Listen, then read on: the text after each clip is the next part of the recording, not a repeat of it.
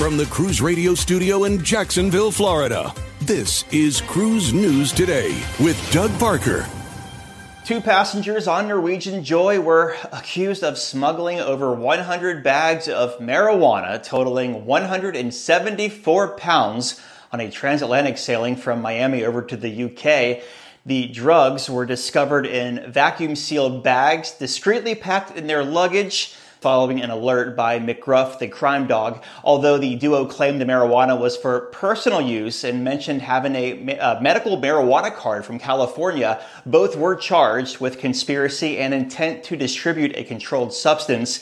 In a statement, NCL said, "The safety and security of our guest is, as always, our top priority." It went on to say, as such, Norwegian Cruise Line reserves the right to confiscate any items on the prohibited items list and may notify authorities when necessary.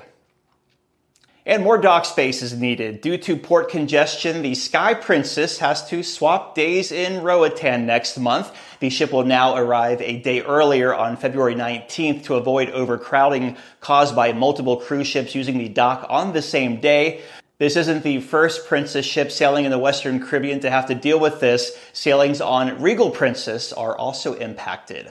And in December, Port Canaveral achieved a record-breaking performance with 734,485 passenger movements across 87 different cruise calls. This is a historic milestone for the Central Florida port.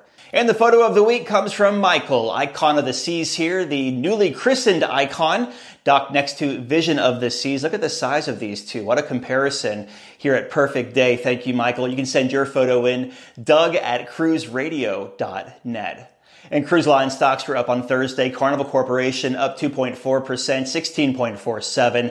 Royal Caribbean up 1.8%, 127.71. And Norwegian up 1.4%, 17.75.